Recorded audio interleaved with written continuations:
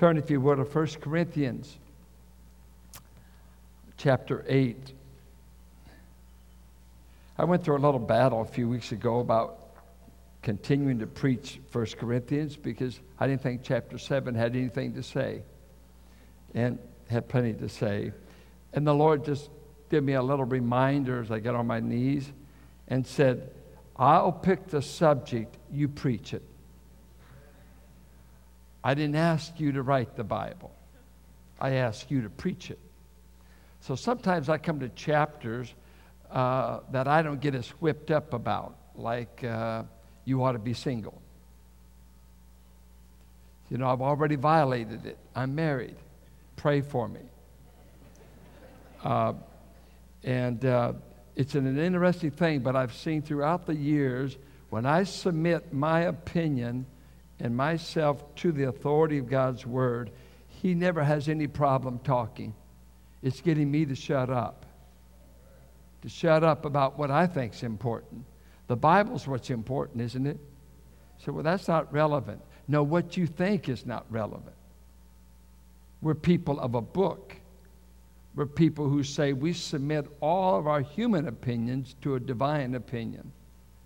Right? Now, you know we're lying through our teeth because we usually go around the Word if we can, because we're much smarter than God on many things. And only after we have failed do we think, I better read that again, like David bringing back the ark. Maybe I better do this the way God said. So I'm saying that just to warm up. We're going to talk about a section here. 1 Corinthians 8:1 goes all the way through 11:1. He's dealing with one subject. He's dealing with the subject of idolatry. And idolatry permeated this culture. Corinth just reeked with idolatry. The parties were at the temple. The prostitutes were at the temple. The family meetings were at the temple. Daily sacrifices. And of course, immoral religious practices. All this stuff, they were temple bound. And these people, of course, are being saved. And as they come out of it, there are struggles going on in the church over several issues. One, should I have dinner with an unbeliever that is eating meat that had been sacrificed at the temple? Is that okay to do? Because their theology said that the meat had been demonized, because when they offered these offerings, of course, they're offering them to real gods in their mind, and there's also a demon behind the idol. So many times they thought that the meat some way pacified the demon, so you would take the curse off their home. If they weren't able to have children, this god could curse infertility, could curse lack of finances. So very loaded with religious meaning. Can I go to dinner with an unbeliever and then to serve me a plate of food that's already been offered to the goddess of Aphrodite? Can I do that as a believer? And he deals with it. 2, in the offerings that went on in that day, every offering was split up 3 ways. You brought your offering. 1/3 of the offering went to the god and was consumed. 1/3 of the offering went to the priest who made the sacrifice. And what he would do, he'd get so much meat in a day, he would put it in the temple butcher shop and sell it for a profit. It was given to him, but the best meat went for a low price, so the place to buy your meat was at the temple butcher shop. Can I buy my meat at the temple butcher shop? And he dealt with that in chapter 10. And then thirdly, I was taken and given 1/3 of it. And what normally happened, you'd throw a party at the temple precinct with your family, whoever came up with you. So there'd be a lot of partying, a lot of eating, all this going on, that 1/3 part of the sacrifice. So it consumed their way of life. They couldn't escape it. People having them for dinner, hey, I bought this at the temple. People going to temple. People talking about the temple. It permeated their life. Now, in the church there, he's going to deal with this problem. And in chapter 8, he's going to show you there's two groups in the church how they're coping with this whole practice of idolatry. One are the arrogant, who have superior knowledge, they claim. The other are the weak, those who are really have all kinds of conscientious problems with the temple and with what you do there. Chapter 9, Paul is saying, he's really addressing the arrogant, who say, my knowledge entitles me to all the insights of my knowledge, and I get all these privileges, even if I practice them to the hurt of a weak brother. It doesn't matter. I know better. I'm going to do as I please in this area. I go to the temple. I know there's no idol. I eat the meat. It's the best. And they disregard the influence they're having on that weak brother. Paul says in chapter 9, we've been called not to live for privilege, but to live in love. And love makes you sacrifice for who you love. We're not living based upon our rights. We're living on the basis of the love responsibility. We must be careful how we influence other people. So he addresses that. Chapter 10, he's going to say, Israel failed on a freedom march. And you can have all the freedoms you want and fail dastardly. They did. And so they didn't fall under Pharaoh. They fell on a freedom march coming out of Egypt. And they fell to the lust of their heart. And then he goes on and gives some more instruction about, can I go to the butcher shop? What do I do when I eat with an unbeliever?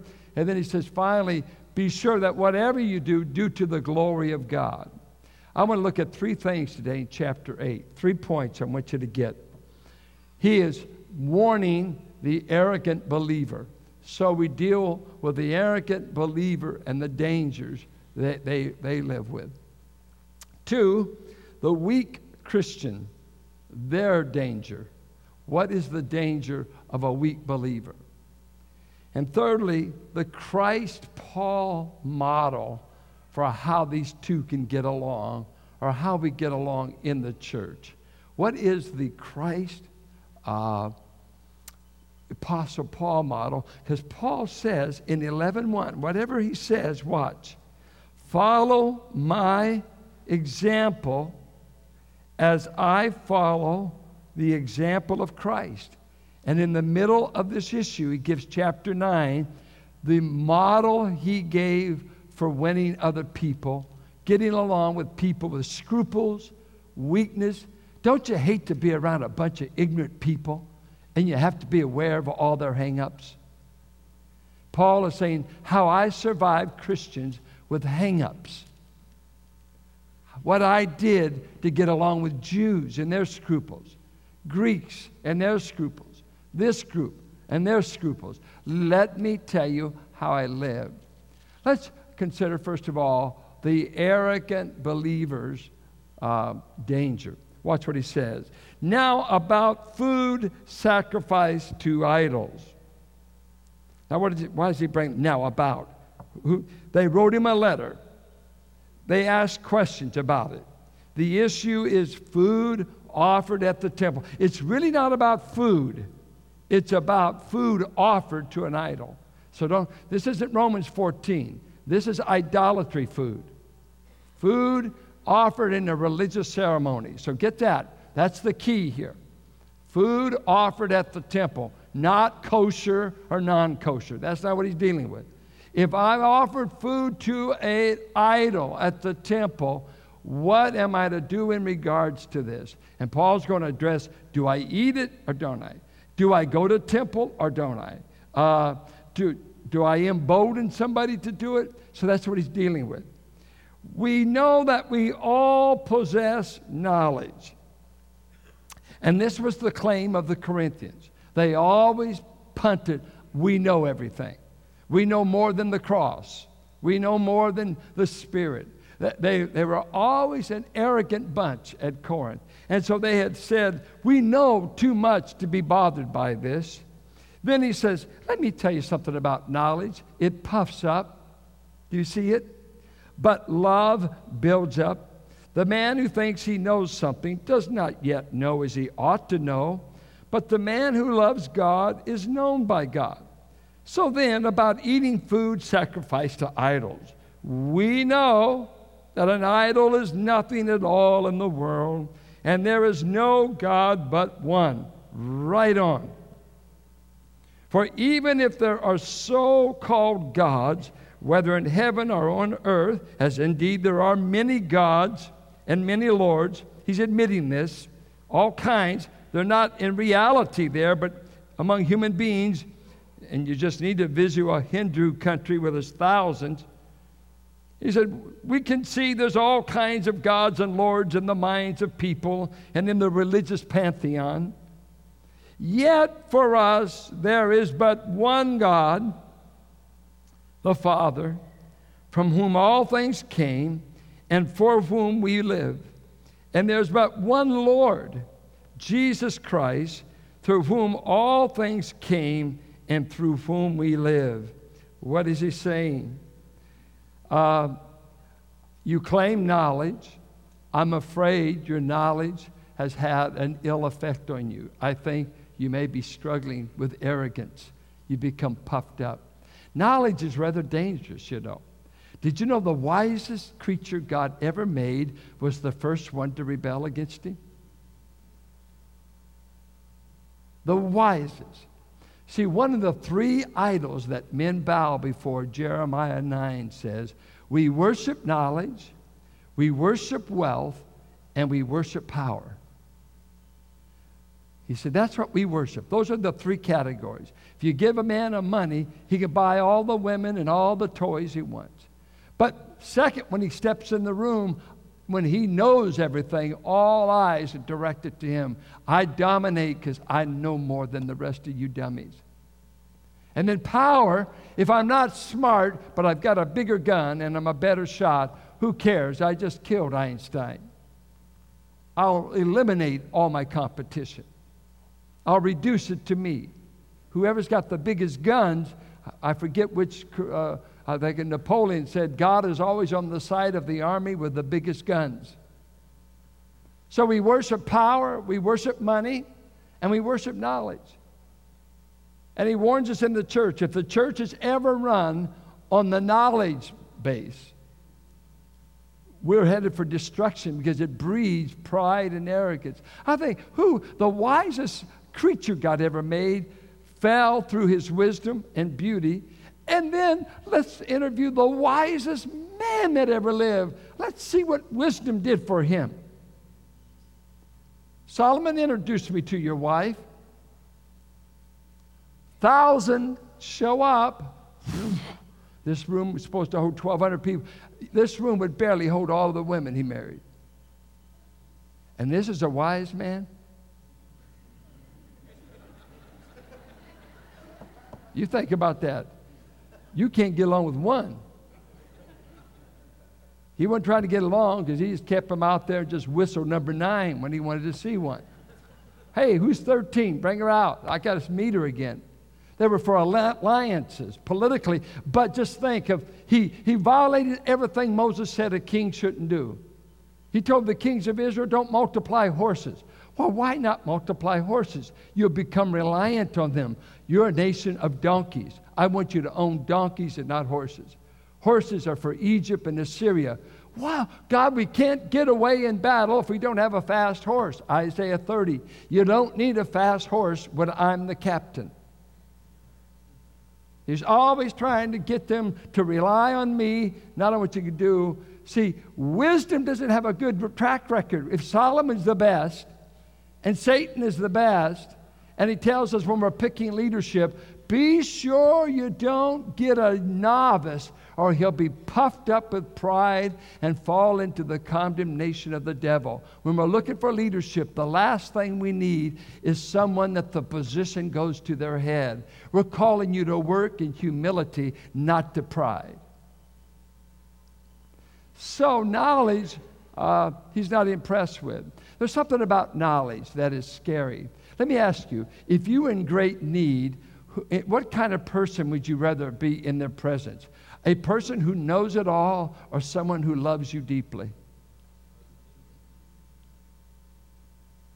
I think of the parable of the Good Samaritan. The question was asked, who is my neighbor? Jesus, in that marvelous ability of his, he starts telling the story. A man went down from Jericho, and all of a sudden he fell among thieves. He was beat up. He was laying up next to the road. And all of a sudden a Levite came by. And then a priest, obviously been up to temple, been up to Jerusalem. They're on their way home. And they see the man, and they know the need. They know the man's been beat up. They know, and they went on the other side. That's what it says. They went on the other side. Knowledge walked right on by. Knowledge. That's where some of the worst Christians we've got. They know far more than they obey. They're educated beyond their obedience. But they win all arguments. They've got the book of Revelation mastered. They know Daniel, and they know the name of the Antichrist. But you can starve around them. Because love got involved with the man, stooped down, poured oil, brought healing, rented him a room, and of all things, he was of the wrong racial ethnicity to even be doing this. He was a low-down, filthy, rotten, stinking, we hate Samaritans. He didn't ask about what ethnicity the man was. He just said, he's bleeding, he's been robbed, he's been beat. I want to pour the oil in. You can die in the midst of knowledge. Knowledge never set anyone free alone. Now, God's not ignorant. He's omniscient. But he didn't send us an encyclopedia to die for us. And I'll have to say, when you got saved, he didn't first have you take an IQ test. See, many of you have been on the dean's list, but there's two lists. Those not passing, those passing. And he said in first chapter of Corinthians, by the way, when God put his love on you, decided to save you, he already knew he's scraping the bottom of the barrel. Not many of you were hardly worth saving. Some people will say, I was worth so much, God sent his son. No. Forget that. That's wrong. That's apostate theology. You weren't worth that much. He loved that much. He loved that much that he'd saved something that was nearly worthless. There's the emphasis. He loves that great. But he said, I better save them while I can. There's just few geniuses around. I better get them on my side. Oh, you kidding? You were captive to pagan lust, pagan decisions. Your life was a wreck. So he's telling these Corinthians, we now have got the super knowledge crowd in the church. And they are telling me they know everything. Matter of fact, they're monotheists. They say there's only one God. Hallelujah. I've been saying it since Deuteronomy 6. Hear, O Israel, there's one God. I've been saying this for... Good, they're right. And they're also more than monotheists. They're Trinitarian. They move on. They say, and Jesus is Lord, or Yahweh, or Kyrios, which was a blasphemous statement to a Jew and to a pagan world. There's only one Lord for us. That is Jesus Christ. By the way, folks, just believing in one God will send you to hell. The demons believe it, and it doesn't save them. We are Trinitarian. We believe in God the Father, God the Son, God the Spirit. And when you want to know God's name, read Matthew 28:18, baptizing them in the name singular of Father, Son, Holy Spirit. God's got one name. It's called Father, Son, Holy Spirit. We're Trinitarian. And some of you don't have that clear. No. The Muslims are monotheistic. The Jews are monotheistic. What's the problem? Don't tell me Jesus is Lord. No. I just believe in one God. We do too. He's one God in essence, nature, and attributes, but he's manifested in three divine persons. I go to the Father through the Son by the Holy Spirit. When I pray, I don't pray to God. I pray to one I call Father. He told you to call me Father, and that's one of my pet peeves. I'm sick of you folks praying to ambiguity. Pray. If he's not your Father, you don't get to talk to him. If he's your Father, call him Father. Are you with me? See, my father's name, Lawrence John Howard. Ask me how many times I ever asked Lawrence for anything. You see that little indentation right there? I could never call my dad Lawrence. Why not? That's his name, not to you. Well, hey, your birth record says Lawrence, but to you, buddy, I'm Dad. And he was a parent in the day the dad was still in charge. Not the kids. Come here. You call me Father if you ever expect to get anything. Why don't you start calling your God Father? Is he your Father? Through one Lord, Jesus Christ. So they were right on, man. They were. Paul said, hallelujah, you got it. But I've got a problem with you. What is it? We're theologically correct a lot. So were the rabbis that crucified Christ when they got him sentenced. They didn't want to do it on the Sabbath. They knew all the rules. You can have all this knowledge and still be misbehaving. Let me talk to the problem. Let me get right to it, he says. I'm going to walk you through and talk to you about the weaker brother. Watch verse 8. But not everyone knows this. Not everybody's as smart as you.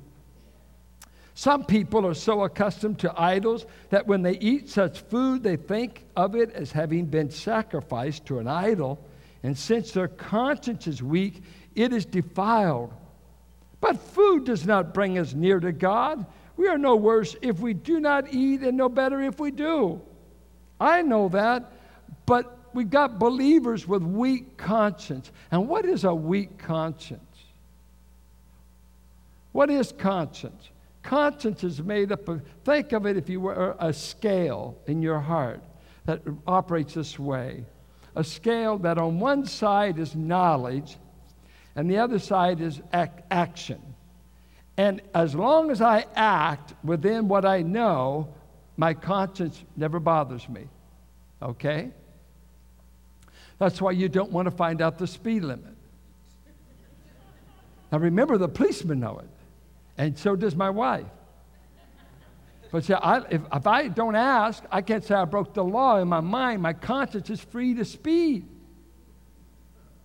But the law and Carolyn, they know. And I'm reminded, it's one of our domestic quarrels all the time. I'm a liberated Christian. I feel liberty just to go. My goal is to get there. Her goal is, you're 5 miles over the speed limit. Carolyn, don't tell me. My conscience has not bothered me. Because she says that time, how can you be a pastor and go 5 miles over? I said, it's easy. Don't look at the speed limit. But it's a domestic quarrel and sin. So anyway, he's dealing with these people that it bothers their conscience. Conscience is, if you think something's wrong, it is wrong for you. Now, your knowledge may be wrong. Your knowledge may be wrong, but you've got to live within your knowledge, right or not. And that's where, like, legalism is so keep you guilty all the time. I grew up with a lot of, I was legalistic in my early Christianity without ever knowing it, because I was so in love with God, I'd stand on my head. It didn't bother me. You make all the rules, so I'd do them. Dress standards and all this, where we go, where we couldn't go. I really didn't mind it because, hey, whatever, if this is part of the Christian life, good. But as you start growing, you thought, man, there's a lot of things I could have done. I could have done that. I could have, yeah. So as your knowledge increases, you get to do more things. Maybe that'll get you to Bible study. Study your Bible, and you get to do more things. Gotcha. I knew you'd go for that. There's some things, there's been a sin, and if you just get more knowledge, you can boogie in that area and never be bothered. So you need to study the Bible to see how many more liberties you've got. Right? Well, but But this believer, this weak believer, needs to know that food has nothing to do with your status with God. It neither commends you nor condemns you. So they've got all these hang-ups about food, the idols, and of course the Jews have the kosher rules and the Galatians 2 problem. Can we eat food? You know, all of that. And he's saying, hey, in this dispensation, you could eat anything. Eat it, and we are. 1 Timothy 4, eat anything you give thanks for. And that will limit you on some foods. If you've seen some of the cooking I've seen, it's hard to be thankful. And I'm not talking about my home. I've done fine. Then, watch this. Be careful, however, that the exercise of your freedom does not become a stumbling block to the weak. Well, who is claiming the freedom? It's the super arrogant crowd. We know, so we can do.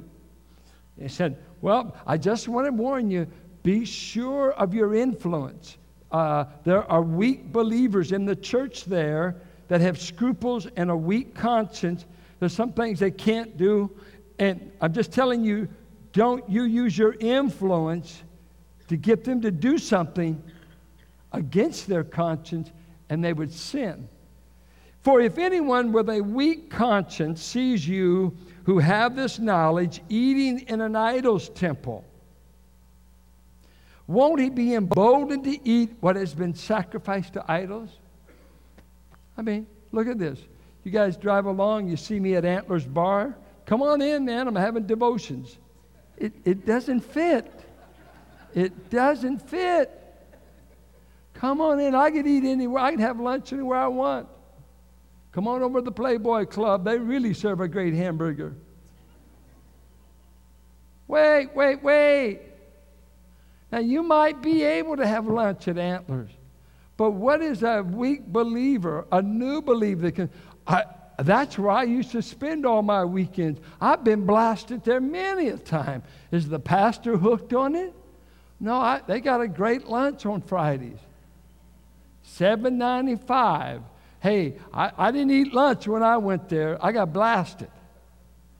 I got so drunk I didn't know where I was. So I got evil associations. And here these guys are saying, I'm going to the idol's temple. Why would you want to eat at the idol's temple? The best food in town. Best food. Now, it's going to wind up in chapter 10 telling them, I forbid you to even go to an idol's temple. But he's arguing. He's being diplomatic with them right now. He's trying to show them a greater principle.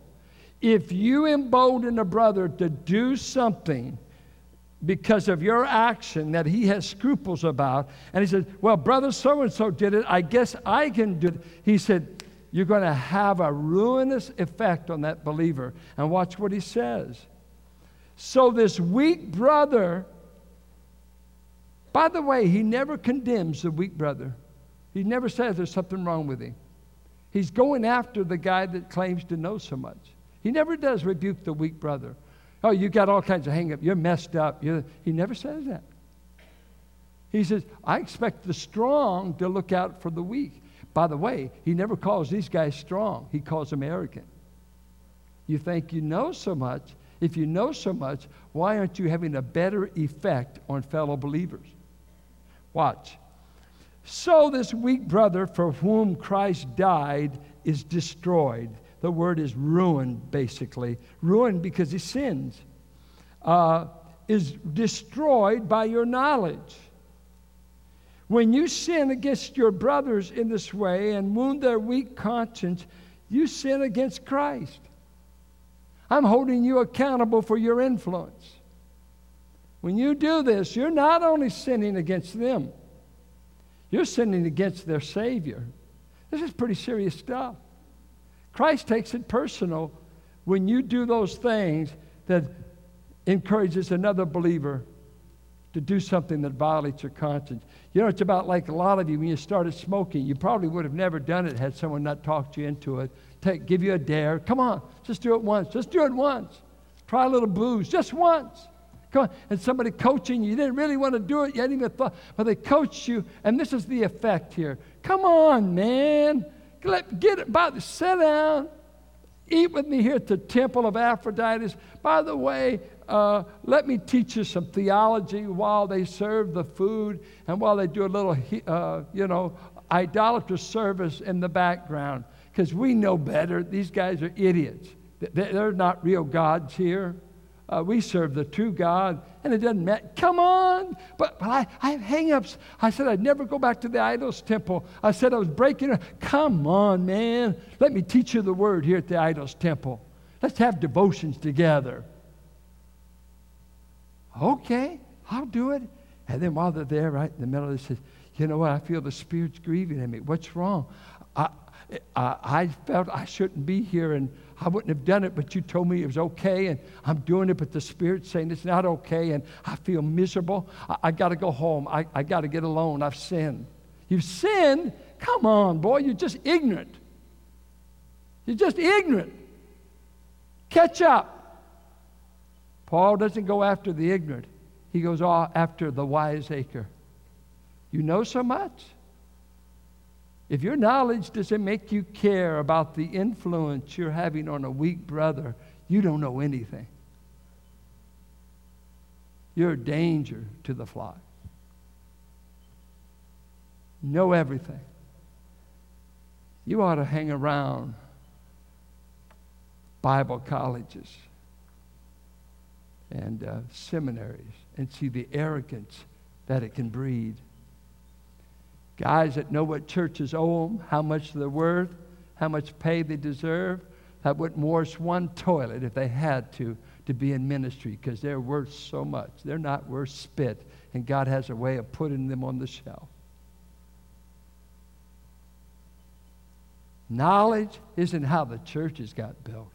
It's been the love of God that has found people in weakness, ignorance, sin. Nothing did they bring to the table. Look how ignorant you were of God the day He saved you. So you know you didn't get in by brilliance. So let us not despise those that we meet who know less. You know, I made a journey from the group that I grew up with, that I loved dearly. To not love them would be not to love Christians. But my theology changed, but my love for them didn't. And when I first came into this knowledge, guess what I wanted to do? I wanted to lead all of them into especially the doctrines of grace. I didn't care if they cast out demons, talked in tongues, and had visions. I didn't mind that. But I want to show you that God will keep you saved forever, that how great I want to get to those subjects that we didn't hear a lot. We knew about tithing. We knew about the Holy Spirit. We knew about gifts. But we were so blind on so many of the truths I love in Romans. And I thought, I'm going to go back and teach this. And by the time I did, I started offending because they didn't believe that, or they didn't believe my take. And so I finally started Valley. Because I wanted to take the knowledge and I wanted to get it to them. I may have a doctorate, but my goal has always been common folks. Now, most of you aren't common. You're uncommon. Because I was raised by a man out of Cherokee County that was a fourth grade educated man, a plowboy who fled a mean father.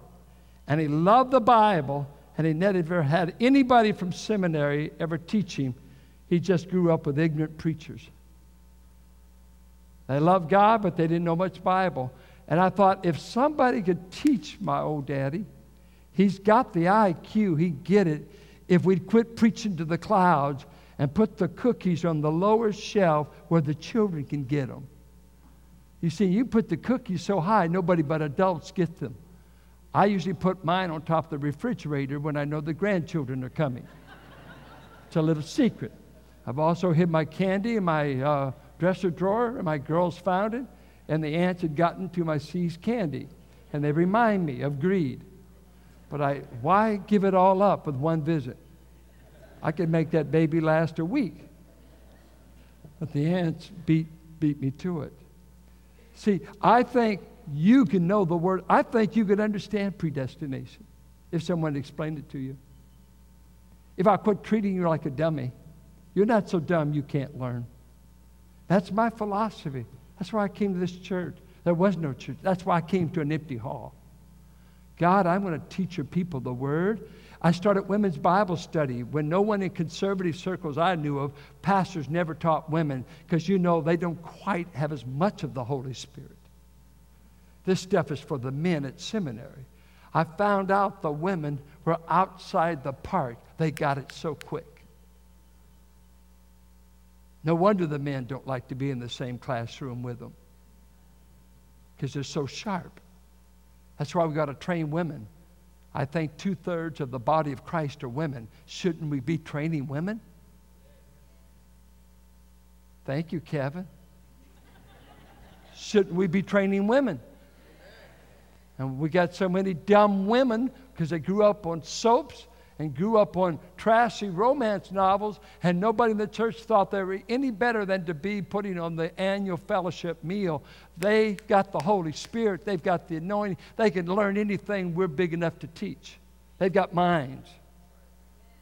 I know it. I know it. We need to multiply women that can teach the Word in this church. You're not just to have babies. You've got a mind and a heart, and God knows we need godly women pouring the Word of God into other women today. We need you desperately. So here Paul says, you guys, when you sin against your brothers, you're wounding their conscience. You're sinning against Christ. You're having a ruinous effect.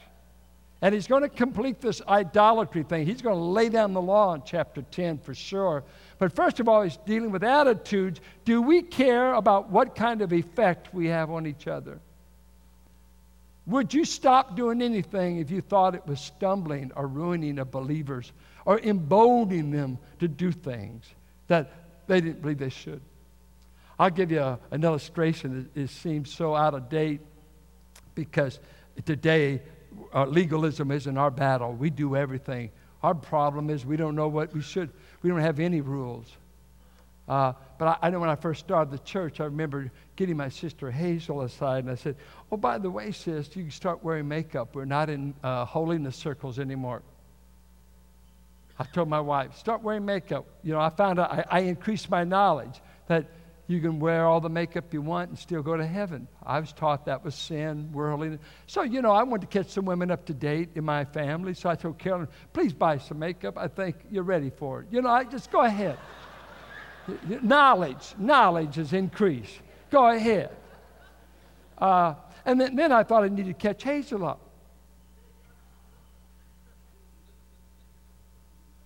And I said, sis, you know what? We've been under all these rules and the strictness and stuff. You can wear makeup, and I just want to let you know. She said, well, thank you for the permission. And then she grabbed my collar.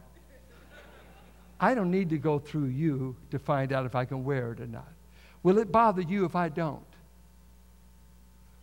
Well, I don't want you to be a legalist. I said, will it bother you if I don't?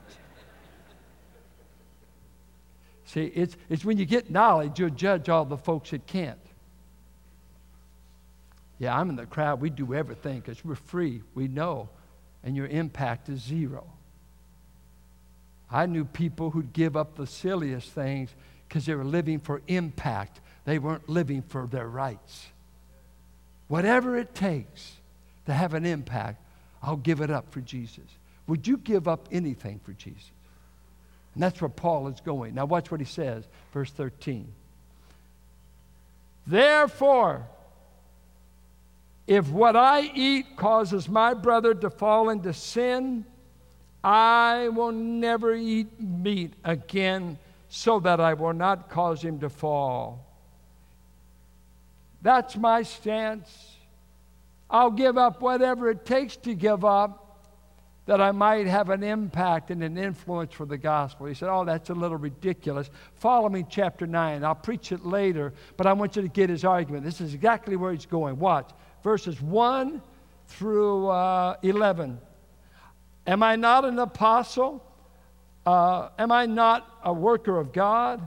Well, I've given up the right to be married, and I've given up the right to pay when I was among you, because I'm not interested in getting my privileges. I'm interested in preaching the gospel. Verse 12, if others have this right of support from you, shouldn't we have it all the more? But we did not use this right. What right? The right to be paid when we were at Corinth. Well, how did you feed yourself? I was taught as a rabbi to have a trade. I'm a leather worker, and I worked with Aquila and Priscilla. I fed myself. I paid my own bills. I never let you Corinthians give me one rotten dime because you thought I was in it for the money. But I'm out to have an impact. I'll preach this gospel without money. He goes on. He says in verse 15, but I've not used any of these rights. Verse 19, though I am free and belong to no man, I make myself a slave to everyone to win as many as possible. To the Jews I became like a Jew to win the Jews. To those under the law I became like one under the law to win them. To those not having the law I became like one not having the law, though I'm not free from God's law, but under Christ's law, so that I might win them. To the weak, I became weak. Have you ever done that? Have you ever gotten weak to reach the person you were trying to reach? Or were you too busy reminding them of how superior you were? Tell me, when did you ever get weak to have an impact?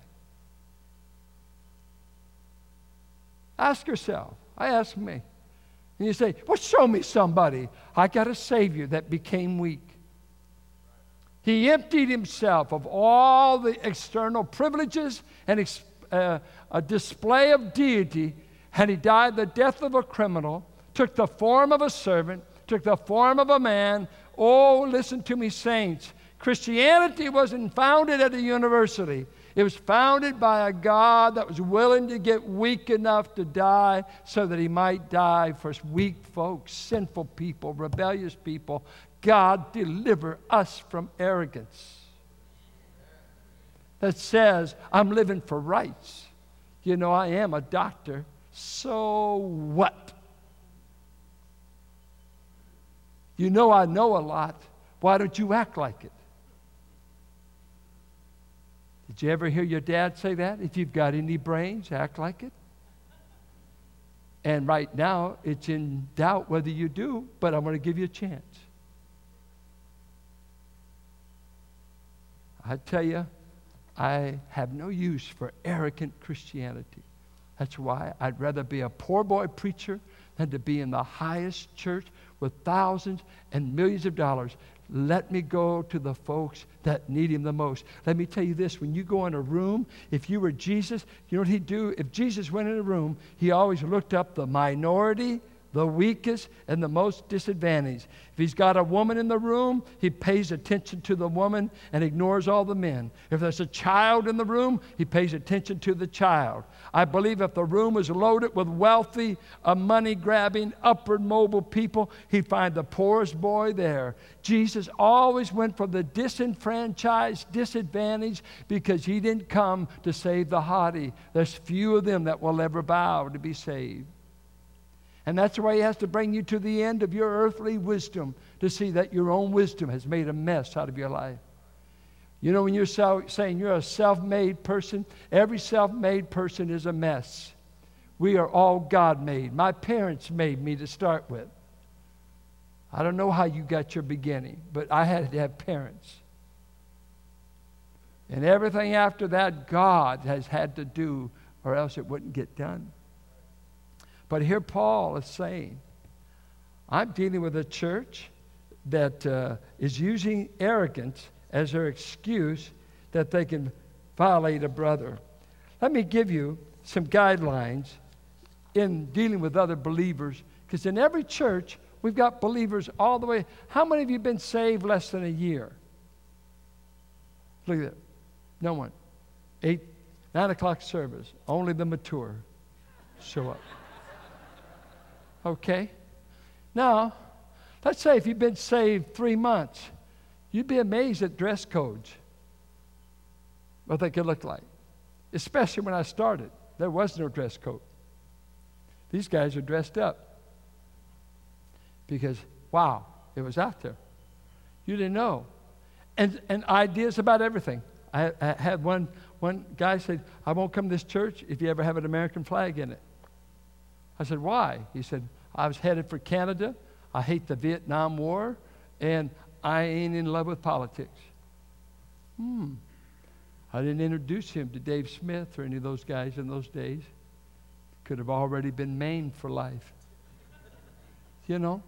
Attitudes, political, everywhere. Poverty. I think it was not a racist church from the beginning, but we didn't have diversity. But one thing about getting young people, they weren't racist. That's been an older generation's monopoly for a long time. But you don't get many kids from Berkeley. They may be strung out on pot, but at least they're not prejudiced. But you ought to ask yourself, in what you do in your life, if another believer was able to watch you, let me give you about 7 E's. First thing is it an excess? Or is it something that you might need to lay aside to be more effective? Now, like Paul said, I laid aside a wife. Is it evil to have a wife? No. But I didn't need it for the task I was called to and for the gift of celibacy that God gave him. But anything going on in your life that, are you obsessed with sports, obsessed with money, obsessed with this, obsessed? What do you do in excess? Can you use it, or are you being consumed by it? So that believer watching you says, you know, they say they love Jesus, but by the way they devote their time and by the use of their mouth, you think they love this more. Because what you talk about is what you love. 2, expedient. All things are lawful for me. That's what they said in 6:12. But not all things are profitable. I think your time. Where do you spend your time? Is it okay to watch TV?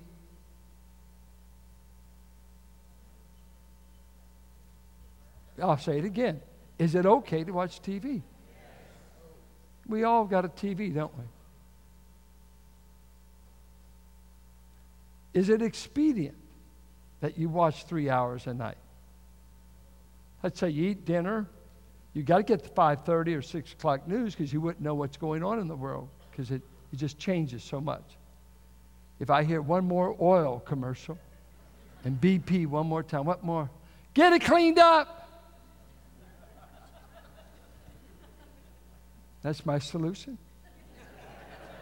That's why I'm not running for office. Get it cleaned up. It's okay to watch TV. We all do. Can you do it to the extent that it's not expedient? It's having no benefit on you? And you're saying, boy, I'm such a terrible reader. I just struggled with having devotions, and I've been getting to bed at 11:30. Have you ever found out that you ought to go to bed earlier if you want to get up earlier? That's a magical formula. I don't know. It just works. On Sunday night, or Saturday night, man, I'm hitting bed. I get up in 5 o'clock or so in the morning. So I know with me, man, I got to be in bed by 9:30, 10. The wife and the kids and go ahead. I just lock the door and Carolyn sleeps with the grandchildren. Thirdly, emulation. The one who says he abides in Christ ought to walk as he walked. 1 John 2:6. Is this conduct worth emulating? Are you a model? And that's where we really have to watch ourselves in our homes, don't we? How we grouse. You know, we used to talk about people go to church, then go home and have fried preacher for lunch. Critique the sermon, critique everything. And then your kids grow up hating church, and you're blaming the church. No, they just got it from you. Because your love for Christ or your lack of is contagious. They'll emulate you. So is my conduct, am I doing what Christ would do in this situation? Fourthly, example. He tells us in 1 Peter 5, 1 Timothy 4, what the church is looking for is example more than exhortation. Show me. You know, for instance, prayer. I could wax eloquent on prayer, get all of you guilty because you don't pray very much. Most of us don't. And get you guilty, and you say, preach right on. And if we call a prayer meeting that night, 95% of you wouldn't make it. That's just the way it is. Let's don't lie. Let's don't flatter ourselves. When we do that National Day of Prayer here, we do good to get 100 people out. But everybody say, we need to be praying. Do you? Are you an example of what you say you believe? Are you an example to that young believer? You know, I learned to pray was going to church and hanging out with people who prayed. They had prayer meetings before the service, after, and it's real simple. I just kneeled down as a young believer. I didn't know how to pray, not like them, because it was emotive and very charged, that type thing. It wasn't this conversational breathing. It was real burning Pentecostal kind of prayer meetings. I couldn't keep up, but I caught on because I was around people who practiced their faith. What kind of example are you? And I'd start with my children and work my way out, my neighbors. Evangelism. Well, this hurt my testimony. I had an old friend of mine that I was wanting to get with, but him being a Hell's Angel, he wanted to meet me at a bar because we grew up together. And I said, well, I'll meet you there. I think my church can take it. The second thought, I thought, you know, what if I was trying to lead somebody to the Lord and they see me with a Hell's Angel guy that I grew up with, says, the pastor now running with the gang. It didn't seem to fit, so we didn't meet. Is my testimony going to be helped or not helped? You businessmen, I think this is one of your greatest struggles. Go on the road, and everybody on the team is going to the bar, and they want you there, of course, and the defiling effect being in that crowd, and when marriage boundaries can cease, it's a hard thing being on the road and away from a home. Could be put in many compromising situations. I'd be thinking, can I have an impact on them for Christ, or will this compromise that as I'm trying to win them? Edification. Will it build up the people who would see this conduct, or would it tear them down? I don't want to stumble even a young child, let alone a weak believer. And by the way, let us never despise the weak. We've all lived in the area of the weak, and we probably are a lot weaker in many areas than we even realize. Finally, exaltation. Will it promote the glory of God, or just satisfy what you want to do? Are you living for the glory of God? He said, whether you eat or drink, do it for the glory of God.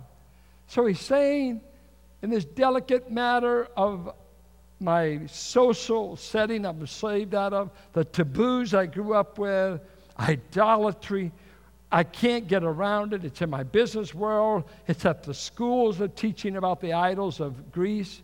My friends, my family. And now I'm seeing the mature believers they claim to be, those who seem to know the most, they're doing it.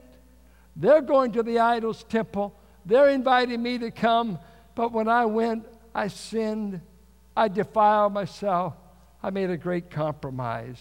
Paul says,